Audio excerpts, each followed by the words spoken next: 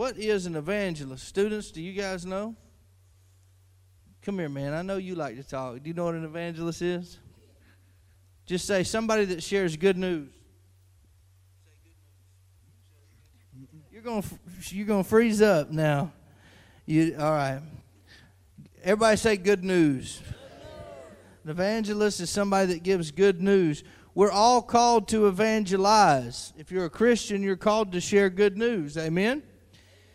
It's not our job to tell people how horrible they are, how rotten they are, how sorry they are. I appreciate every form of evangelism, but I've never agreed with the type that spends 30 minutes describing how horrible someone is and 5 minutes talking about how good God is.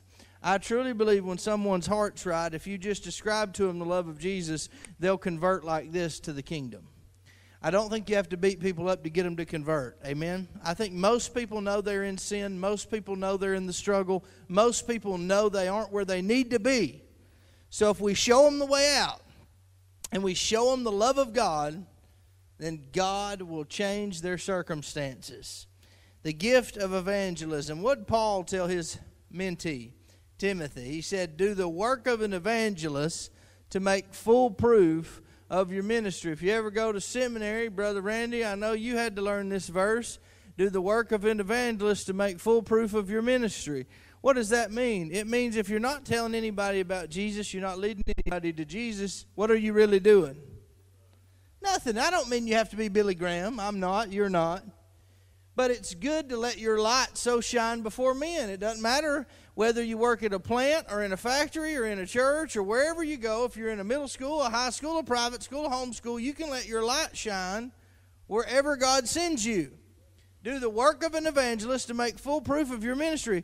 Yes, there are 66 books. Yes, there's fresh revelation. Yes, there are mysteries. Yes, things are written in Hebrew and Greek, and we can dissect those things. But what people need is the love of Jesus. I sat around pastors. Some had been in the ministry 35, 38 years, some just a few years. And all the older pastors said, the reason our churches are dying is we've spent too much time on Greek and not enough time on Jesus. These are Baptist guys, very educated pastors that said that. And so there's a revival taking place across denominational lines, and the revival is about getting back to the basics, getting back to the love of Jesus Christ. Amen? If we'll love people in the name of Jesus Christ, we won't have to worry about money. We won't have to worry about crowds. We won't have to worry about bills. God will take care of that. He'll send us the people, and people will buy in to the love of Jesus Christ, to that ministry. Paul also said, be watchful in all things, endure afflictions, do the work of an evangelist to fulfill your ministry. So not just do the work of an evangelist, he says you got to be watchful. If you're going to tell somebody about Jesus, you've got to be on high alert. Look at that person crying. Look at that person with their head down. Look at that person trying to get 4 kids in here on a Sunday morning struggling. Look at that elderly lady that's having trouble walking. You got to be able to spot people. Look at that child that's hungry. Look at that child that's being raised without food. You've got to be able to spot. If you're being watchful, then you're on the lookout for people who need the love of Jesus Christ. That's what being watchful is all about. It also says endure afflictions. If you're going to love Jesus Christ, you're going to endure afflictions. If you're going to serve God, it's not an easy road. I don't care if you're Joel Osteen or Joel Nobody, it's a hard road. Money doesn't make life easier. If you have been called to the gospel of Jesus Christ, it's going to get you eventually in your emotions. It's going to punch you spiritually eventually. And you're going to be brought to your knees more than once if you're going to serve Jesus Christ. It's not glitz. It's not glamour. It's a very difficult road. But we are promised crowns. Amen? A crown of life, a crown of righteousness, a crown of glory, and we'll get there. Paul would say, I'm already being poured out as a drink offering, and the time of my departure is at hand. Before he left this earth, before he was to die, he wanted his legacy to continue through Timothy. That's what it was all about. And he gave him a lot of practical instructions, but the main thing that he said to him was this: do the work of an evangelist. Tell somebody about Jesus. Love somebody in the name of Jesus. So it says later in Ephesians, Paul, some to be apostles, some prophets, some evangelists, some pastors, and some teachers. I'll deal with this more on Sunday, but an apostle, I said, is one who's sent. Apostles govern regions, okay? Prophets, someone who has a prophetic edge, who tells the truth, who doesn't mind offending people, correcting people.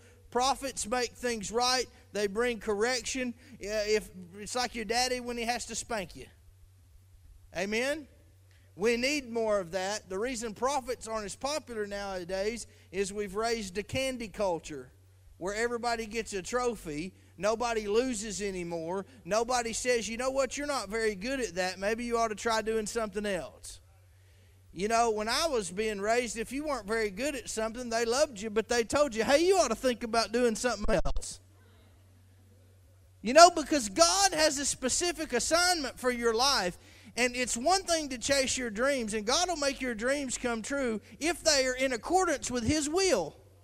But if your dream is not God's dream, you're going to be kicking against the goad. So you've got to tap into God and be in Christ to find out what you young people are supposed to be doing. You may want to go off and be this, but you need to find out what God wants you to do. Then it'll be easier. When I finally started obeying God, I waited way too long, but when I finally started obeying God, things got easier. I used to hate school with a purple passion. I started making good grades when I found out what I was called to do. And then I thought, man, I'm smart. I'm a scholar. But I didn't think that before because I didn't apply myself, because I didn't find what I was called to do, what I was passionate about. Once you find out your passion, things become easier and God intervenes. His anointing comes on you to do the work. And that's what you need to be an evangelist. You need the anointing of God. You don't just need it to get up and speak like I do, but just to share the gospel with one of your friends at school. You know, sharing the gospel, young people, with one of your friends is harder than what I'm doing right now. I've been there. To go to somebody whose parents don't take them to church, who's acting all kinds of ways, and you say, you know what? Jesus loves you. Can I pray for you? I know it sounds okay here in church, but I know if you're over at Loftus or at Saudi or at a private school or wherever you're going, it's hard. You need the anointing of God to help you with that. And if you do it, you need to text your student pastor and say, I need you to pray for me. I'm about to love somebody. I'm about to try this. Pray for me. Don't do it by yourself. Let your church back you up when you share the faith. Same thing with you adults. If you've got a person in your neighborhood or in your corporation that you're going to minister to, text one of us. Say, agree with me in prayer. I'm about to share my faith. Amen? We've got to get back to that. The Greek word for evangelist means the one who proclaims glad tidings or good news. I believe it is important for us here at the church to have a clear vision about the path, the process, and the purpose that God has for us as members of this body. In this epistle to the Ephesians, it's written to the church of Ephesus. It's called the church epistle, the queen epistle, because there's so much doctrine in it, but it's really about what the church is supposed to be doing. I did my master's in biblical studies on the book of Ephesians, so I'm familiar with it. I preached through it before on Wednesday night, so I'm very familiar with this book. But Paul is trying to set the church right, but not just that church, our church. Amen? He's trying to release some theology into the atmosphere that will help us be all that God has called us to be. We need to understand what we are to do as imperfect vessels and how we are to introduce others to this new way of life called grace. Being lost is not just about going to hell. Being lost is a miserable life. I'll be honest with you. I used to run the roads and go do stuff and go to bars and things like that before I was right with the Lord. And I'm not a legalist now by any stretch of the imagination, but I was at this pastor's conference, and I had a break, not last night, but the night before, and Big Adam Connor came by, one of our members, and I told him, I said, if you'll drive, I'll take you and I'll buy you dinner. So we went to the old spaghetti factory. It was awesome. And Adam looked at me and said, you want to go walk on the strip? Adam's trying to be a country star or something. And I said, yeah, I'll go walk. We'll just go walk and just see what's happening. It's a Monday night. It's dead, And so we went into, Ernest Tubbs and some of the clubs there on the Strip. I didn't do anything bad or anything like that, but I just kind of walked in and just kind of mingling. And when we got done walking the Strip, I was walking back to my vehicle, and I was talking to Adam, and I was like, you know what makes me sad? And he was like, what? And I was like, it's Monday night, man. And these people are partying like it's New Year's Eve. And they're not here on vacation. You know they're going to be here again tomorrow night. The crowd's not full. The streets aren't popping. There's no big concert in town. There wasn't a wedding. There's nothing to celebrate. These people are doing this to get by. So I wasn't judging them like, ooh, I'm some perfect Christian and you're this rotten sinner. But it made me sad for them because I can remember a time in my life where Monday nights were like that. Is anybody with me? Where Tuesday night, any reason at all to party, to escape from reality. And I felt bad for them because I can remember this isn't about what you put in your mouth. That's another sermon. This is about what's in your heart. That people are so miserable that on a Monday night, I mean, who has fun on Monday? You know, godly, amen. But I'm thinking, my goodness, these people are drunk, man, and miserable, and there's nothing to celebrate. There was a sadness over it. I can't describe it. There was a depression on the Strip. And I've been to Nashville before, and I've been when it's hopping and there's something going on. I've seen concerts, but there wasn't any of that. It was just a depression of people who are miserable, who are lost. Lost is not just about hell. It's having no purpose on earth. It's having nothing to look forward to. It's not knowing who you are in Christ. And so when you tell somebody about Jesus, you're not just giving them their golden ticket into heaven. You're changing their destiny. You're changing their DNA. You're giving them the keys to the kingdom of God. And they need it. We must show people this new way of life called grace. And this is what the Apostle Paul says in Ephesians 2. He describes who he is and who he was called to be in the first verse. He's an apostle. And then it says this, and I love this. And you he made alive, which in the Greek that word means quickened. And you he made alive who were dead in trespasses and sins. Again, I've preached this before. Sin is to miss the mark. We all sin and fall short of the glory of God. Everybody in here is a sinner. Okay? Sin, trespass, means you don't just miss the mark, you've crossed the line. You're now on ground that God never intended for you to be on. You have a charge called criminal trespassing in our government. That means you're on property that you're not allowed to be on. Spiritual trespassing is the same way. You didn't just mess up and sin. You've sinned to the degree you're now on ground, very dangerous ground. God never wanted you to be there, but you're there. You're trespassing. Then if you stay on that ground, then you transgression, which means you've now hurt God's heart. This is where you don't want to be. I've been there. You haven't just slipped up and sinned, made a mistake. We all do that. You haven't just accidentally ended up on territory you weren't supposed to be on. Now you've broken God's heart, and now you're starting to anger God. This is not a good place to be, because now you're going to start to face the wrath of God. Now, He's a loving God, and I'm mostly grace, but I've experienced His wrath as well.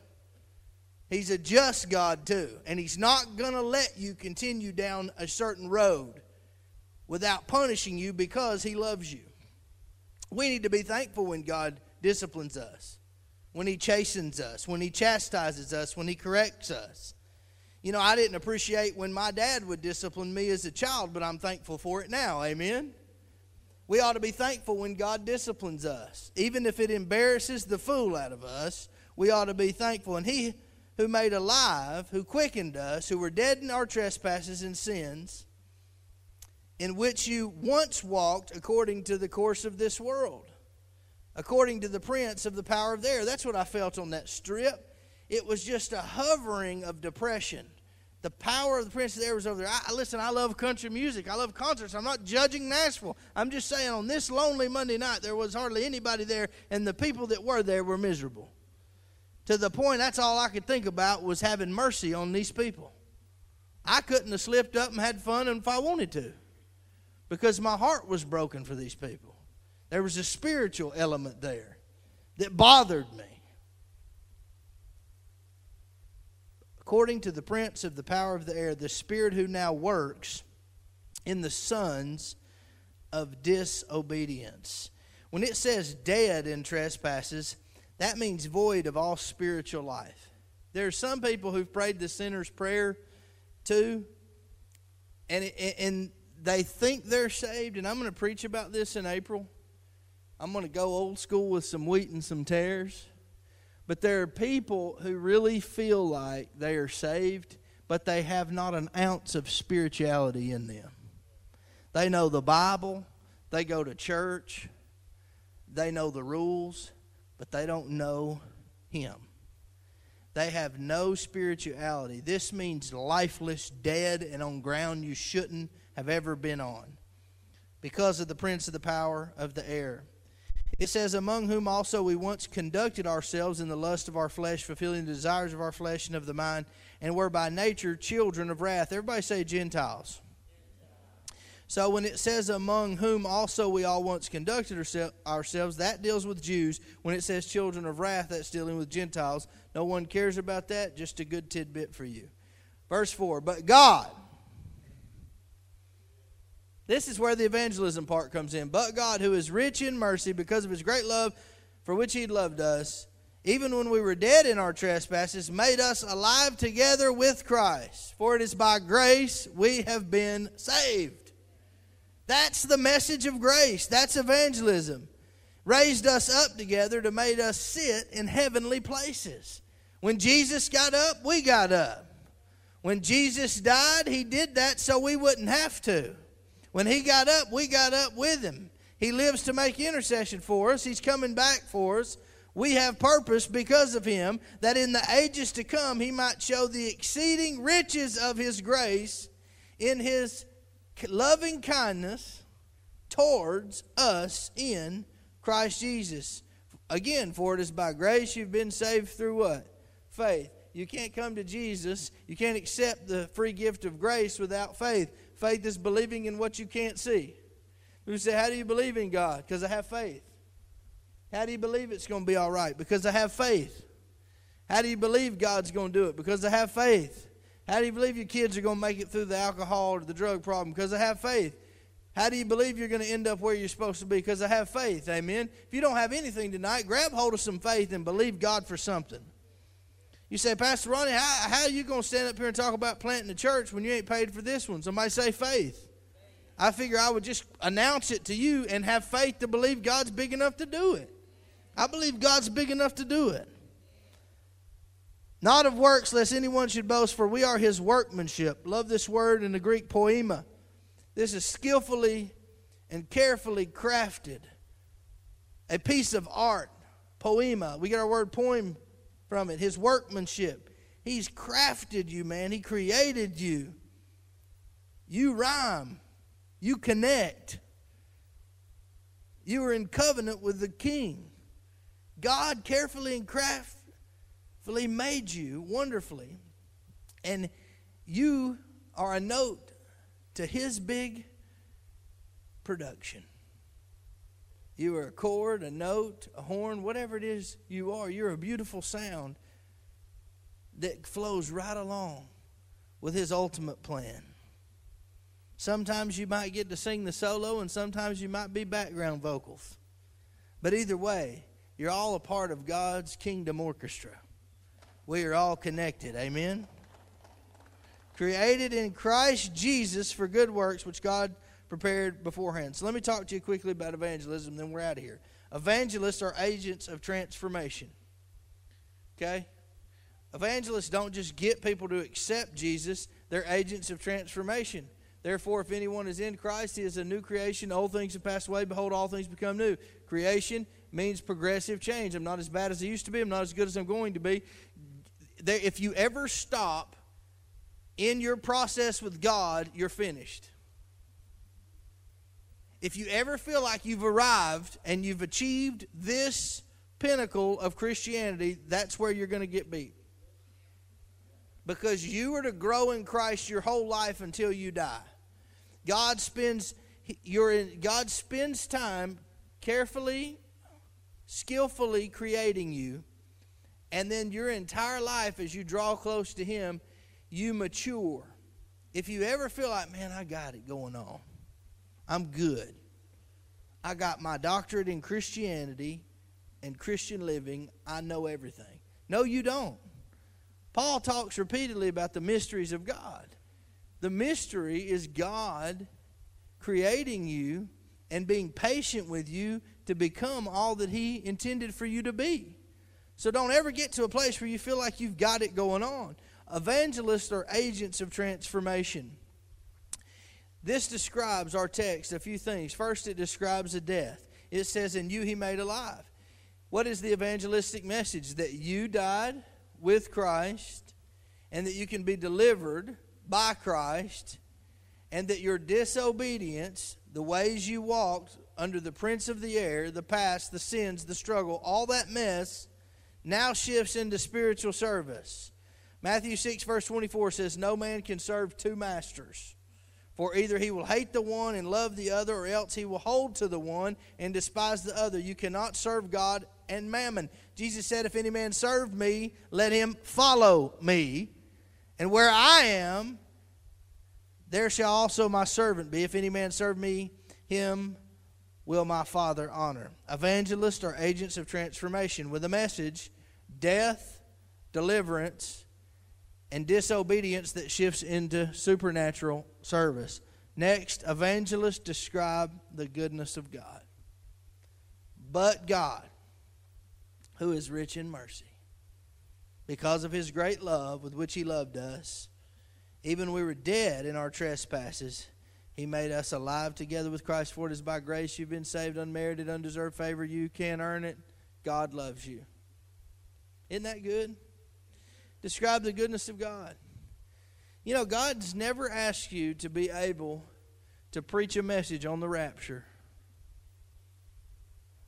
God never asked you to be able to read Greek and Hebrew. God never asked you to go get a title or a seminary degree. All He asks of you, whether you're 10 years old or you're 85 years old, is to go into all the world and make disciples of all nations, baptizing them in the name of the Father, Son, and the Holy Spirit. You don't have to be a preacher to do that. In fact, it's really not even the preacher's job.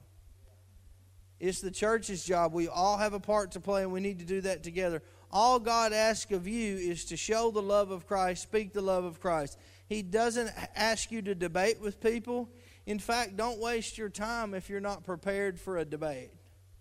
Don't let people rope you into debates. Young people, I used to have students all the time ask me, "Well, Pastor Ronnie, will you send me some verses if I'd preach an FCA camp?" They'd email me, "Will you send me some verses? There's this atheist at school, and he says this, and what do I say to this? And if he says this," and forget that. I just say, hey, Jesus loves you, but if your mind's made up, I'm going to go over here and minister to this one. You just be right. Because people have a hunger for the things of God. A lot of times we as Christians, we waste our time arguing with someone who's not hungry or thirsty for the things of God. They just want to argue. I don't have time to argue. Amen? And there's too many people that need a fresh touch from Jesus, so don't waste your time with them. Just show them the love of Christ and how you treat them, and go find somebody that's hungry, that needs a fresh drink from the well of God. The love of Jesus Christ brings about change. The Bible says love never fails. It never fails. Your sermons will fail. Your life group will fail. Churches will fail. Relationships will fail. Marriages will fail. Lectures will fail. Discipline will fail. But love never fails.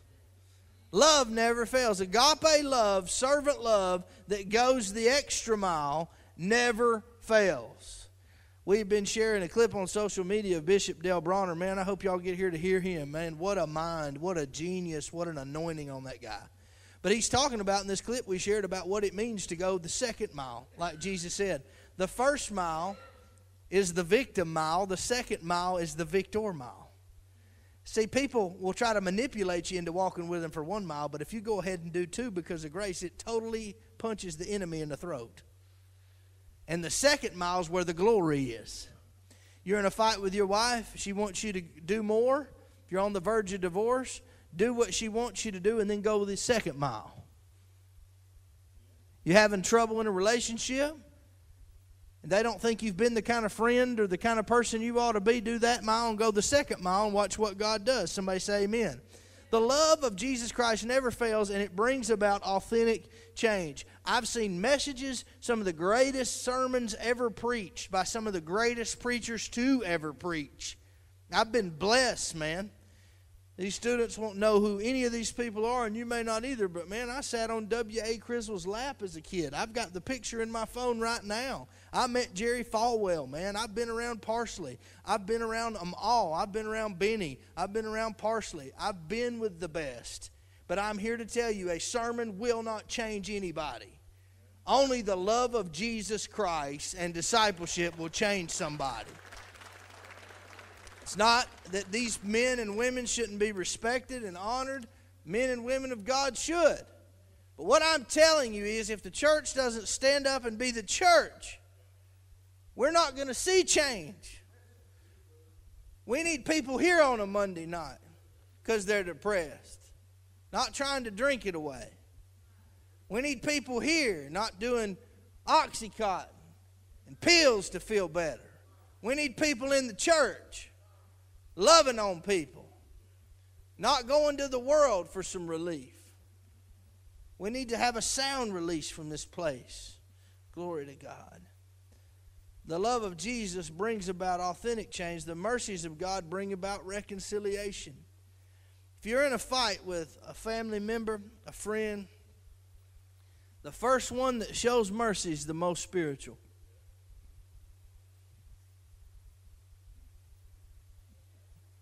First one that forgives and that shows mercy is the most spiritual. If you're holding stuff in, no. It's like Jesus said, man, if you got a problem with somebody, you just leave your offering here. You go get right with your brother, then we'll see about a harvest. The one who shows mercy and forgives first is the one closest to Jesus. The mercies of God bring about reconciliation. If it's consuming your thoughts, you're not reconciled. If it's consuming your thoughts, you're not reconciled. So it's driving you nuts anyway, so why not go ahead and show mercy and make it right with them? Be the bigger person. Do what God says. If the mercies of God bring about reconciliation, the grace of God brings about salvation. Good news is, hey, you don't have to die and go to hell. You can be saved. Hey, you can have purpose on earth. You can have the Zoe, which is the Greek for abundant. You can have the Zoe life. You can have the abundant life, the exceedingly abundantly above all we could ever ask or think life on earth. You can have a better life because of God's grace. Romans chapter 3, verse 20, therefore no one will be declared righteous in God's sight by the works of the law. I love Romans, man. Rather, through the law we become conscious of our sin. The law is a mirror. When you look at the law of God, you're to look at it and go, man, I fall short. That's what the law was intended to do. Reveal your sin and your mess to you. Not a code of conduct that you could check off and be arrogant about. The law is a mirror to reveal that you have unrighteousness in your life. But grace is the ability to look at that mirror and realize you're unrighteous, and because of what Jesus did, you can have the charis, the grace, the unmerited and the undeserved favor to walk this thing out supernaturally. Here's what it says. This righteousness is given through faith in Christ Jesus to all who believe. There is no difference between Jew and Gentile, for all have sinned. We quote this all the time. I do every Sunday. And have fallen short of the glory of God. And all are justified, just as if you'd never sinned, justified freely by His grace through the redemption that came by Christ. So there's grace for your struggles. Paul had a thorn in his flesh. We don't know what it was. We know he got beat to death. We know he was blind. We know he was an ugly man. We know he had speech problems. We know he had epileptic seizures. We don't know what the thorn was. I believe it was the seizures, because he'd freak out and vomit and have a seizure when he'd try to preach to people. And that seizure would cause him to be insecure, even though he knew he was supposed to take the gospel into all the nations. He'd go in there, he'd start having a seizure, and when he didn't have a seizure, they'd beat him to death. And so I believe he said, Lord, I keep having these seizures. I look like a fool. What do I do with this? I can't shake this thing. Some people believe it was a sin. It certainly could have been. Certainly could be a sin struggle. But he had a thorn in his flesh, and Jesus said, my grace is sufficient for you. So whatever it is you're dealing with, you can decide to stay on the sidelines with your sin struggle, or with your health issue, or your insecurities, or you can get in the game and fight. If I would have allowed my Baptist upbringing, and I love Baptists, I was just with them. I'm not y'all think I'm picking on them. I'm not. I'm picking on religion. I just have one frame of thought for how I was raised. But if I would have allowed my upbringing to convince me like it was trying to, I would have never preached one message. Because I wouldn't have felt like I was ever good enough. Because that's what religion will do to you. But at some point, you got to say, God, I'm going on with you. I'm carrying this thorn with me. I'm carrying this flesh with me. I'm going to cast the devil out, and I'm just going to keep walking this thing out. And I promise you, if you'll take that step of faith and you'll rebuke the enemy, you'll start walking, God will clean you up. But you got to keep walking. And you got to keep claiming his grace is sufficient for you. And then you'll end up doing like Paul. You'll boast in your weakness so that Christ's power will rest on you. Isn't that good? Boast in your weakness. Number 3, evangelists measure and celebrate the results of transformation. It says that in the ages to come he might show the exceeding, which is a numerical term, riches of his grace and his kindness towards us in Christ Jesus. So evangelists measure and celebrate the results of transformation. Don't tell me we shouldn't count how many we baptize. Baloney. We shouldn't count how many people join the church and get saved. Baloney. There's a whole book called Numbers. I want to know. Now, people are more than numbers, and we shouldn't be so focused on numbers we forget people. But we've got to calculate fruit. We've got to look at statistics of our county and our state to see where churches are dying and where they need ministry, where they need fresh water. We've got to take an intellectual look at things, not just a spiritual look at things, if we're going to penetrate this state with the gospel. We've got to. God's grace, I believe, is going to grow more and more in the days to come. That's the promise from this text in Ephesians 2. It says he's going to show his loving kindness to people you don't have patience for.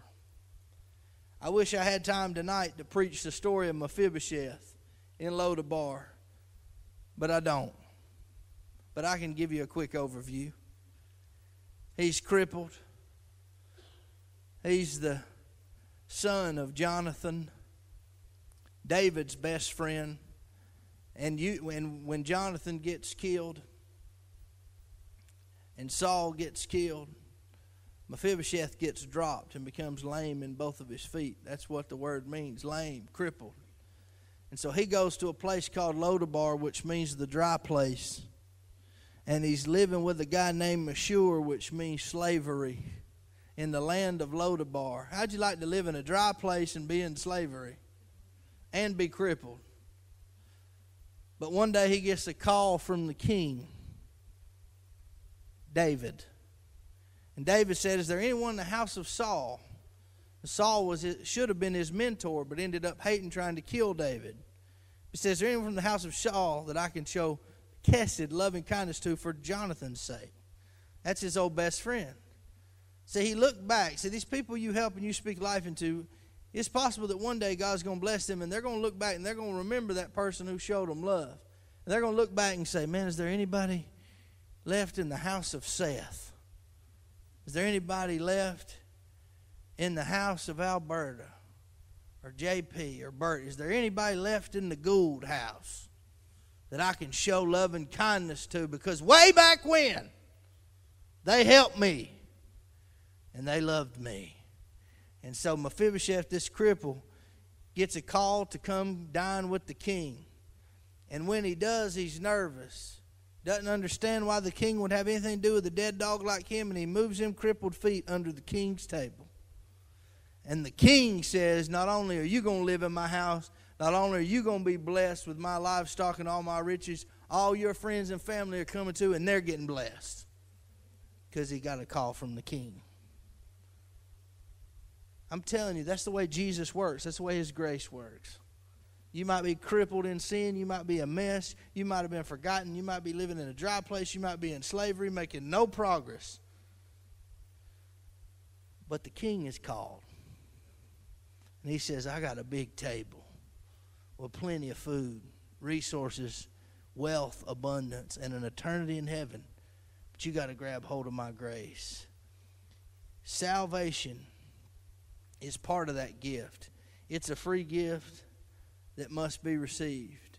But you got to be patient with people that God loves. How many of you struggle with that? Me too. But you got to understand, the same call you got from the king, he's been trying to get a hold of them too. And you might just be the person he's trying to use to get a hold of them, to give them their invitation to dine with him. You've got to be willing to answer the call, not only for yourself, but the call to go and get other people and bring them to the table to dine with the king. That's what God's called us to do. I'll close right here. Evangelism equals sacrifice. It's not glamorous. It's a call to every one of us. It'll cost you everything, but he will empower you with what you need. That's what God does. John 16, these things I have spoken to you that you should not be made to stumble. How many of you are tired of stumbling? They will put you out of the synagogues. Yes, the time is coming that whoever kills you will think that he offers God service. We're heading that way in this nation if God doesn't do something. And these things they will do to you because they have not known the Father nor me. But these things I have told you, that when the time comes, you may remember that I told you about what they do. And these things I did not say to you at the beginning because I was with you. But now I go away, Jesus would say, to him who sent me. And none of you ask, where are you going? But because I've said these things to you, sorrow has filled your heart. Nevertheless, I tell you the truth. It is to your advantage that I go away. For if I did not go away, the Helper, the Holy Ghost, would not come to you. But if I depart, I will send him to you. And when he has come, he will convict the world of sin and of righteousness and of judgment of sin, because they do not believe in me. Of righteousness, because I go to my Father and you see me no more. Of judgment, because of the ruler of this world is judged. Bow your head and close your eyes. Heavenly Father, you called us all to be evangelists. That's what you've called us to do. And so, Lord, I want to do my job as your vessel. And anyone watching or here tonight that doesn't know you, that's on their way to hell, doesn't know whether or not if they died tonight they'd end up in heaven or hell, Lord, I pray that they would be quickened and be made alive with you in this moment.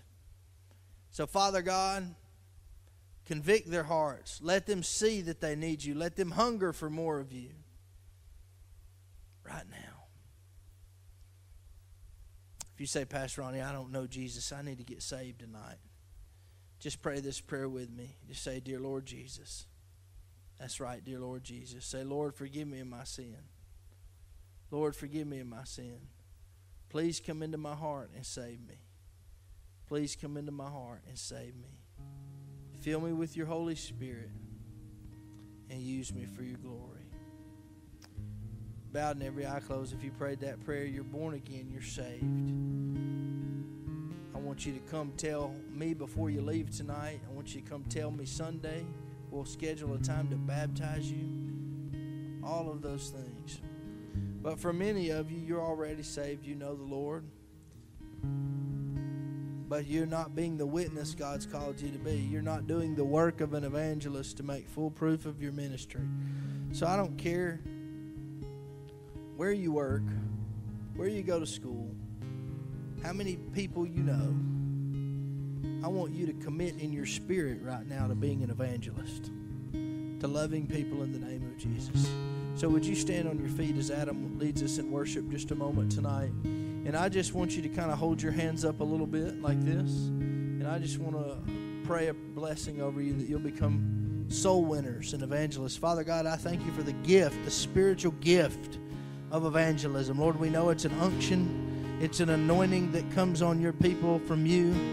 So, Lord, whether they're 13 or they're 79, Lord, I pray, Lord, that they'd become all that you've called them to be. Lord, that they would find people to love, people to witness to, people to speak of your loving kindness to. Lord, give them the unction, the anointing, the power to be soul winners, to love others. May they be watchful of that student that's suicidal, that's cutting. Lord, may they be watchful of that coworker who's finally sick and tired of being sick and tired and who needs a new life, a life in you. Lord, give us the spiritual eyes to see the hurting. Give us the spiritual ears to hear what's going on in the lives of the people you've called us to. Lord, so corporately I anoint this body tonight as soul winners and evangelists. Lord, I pray that they would find someone this week just to love. Maybe they don't get to share the entire Romans road with them, or maybe they don't get to share John 3:16 with them. Lord, maybe they just simply find someone to love and encourage, put their arm around and be a friend to, as a seed that will lead to a harvest where they can share their faith later. Lord, teach us at Abba's house to love people, to love you, Lord, but to love others as we love ourselves. Teach us, Lord, to do that. Yes, we have to fight for truth. Yes, we have to fight for righteousness, Father, and we're doing that. We'll continue to do those things. But, Lord, teach us to do it in love. Teach us to love people. Teach us to witness to people. Teach us to invite people into the kingdom of God and into your house every Sunday. Teach us to invest in people who are less fortunate than us. Teach us to be thankful for what you've given us. Lord, may we stop complaining about what we don't have and give you praise and glory for what we do have. Yes, Jesus. Let's worship just a minute with Adam. Just a minute. Just have your moment.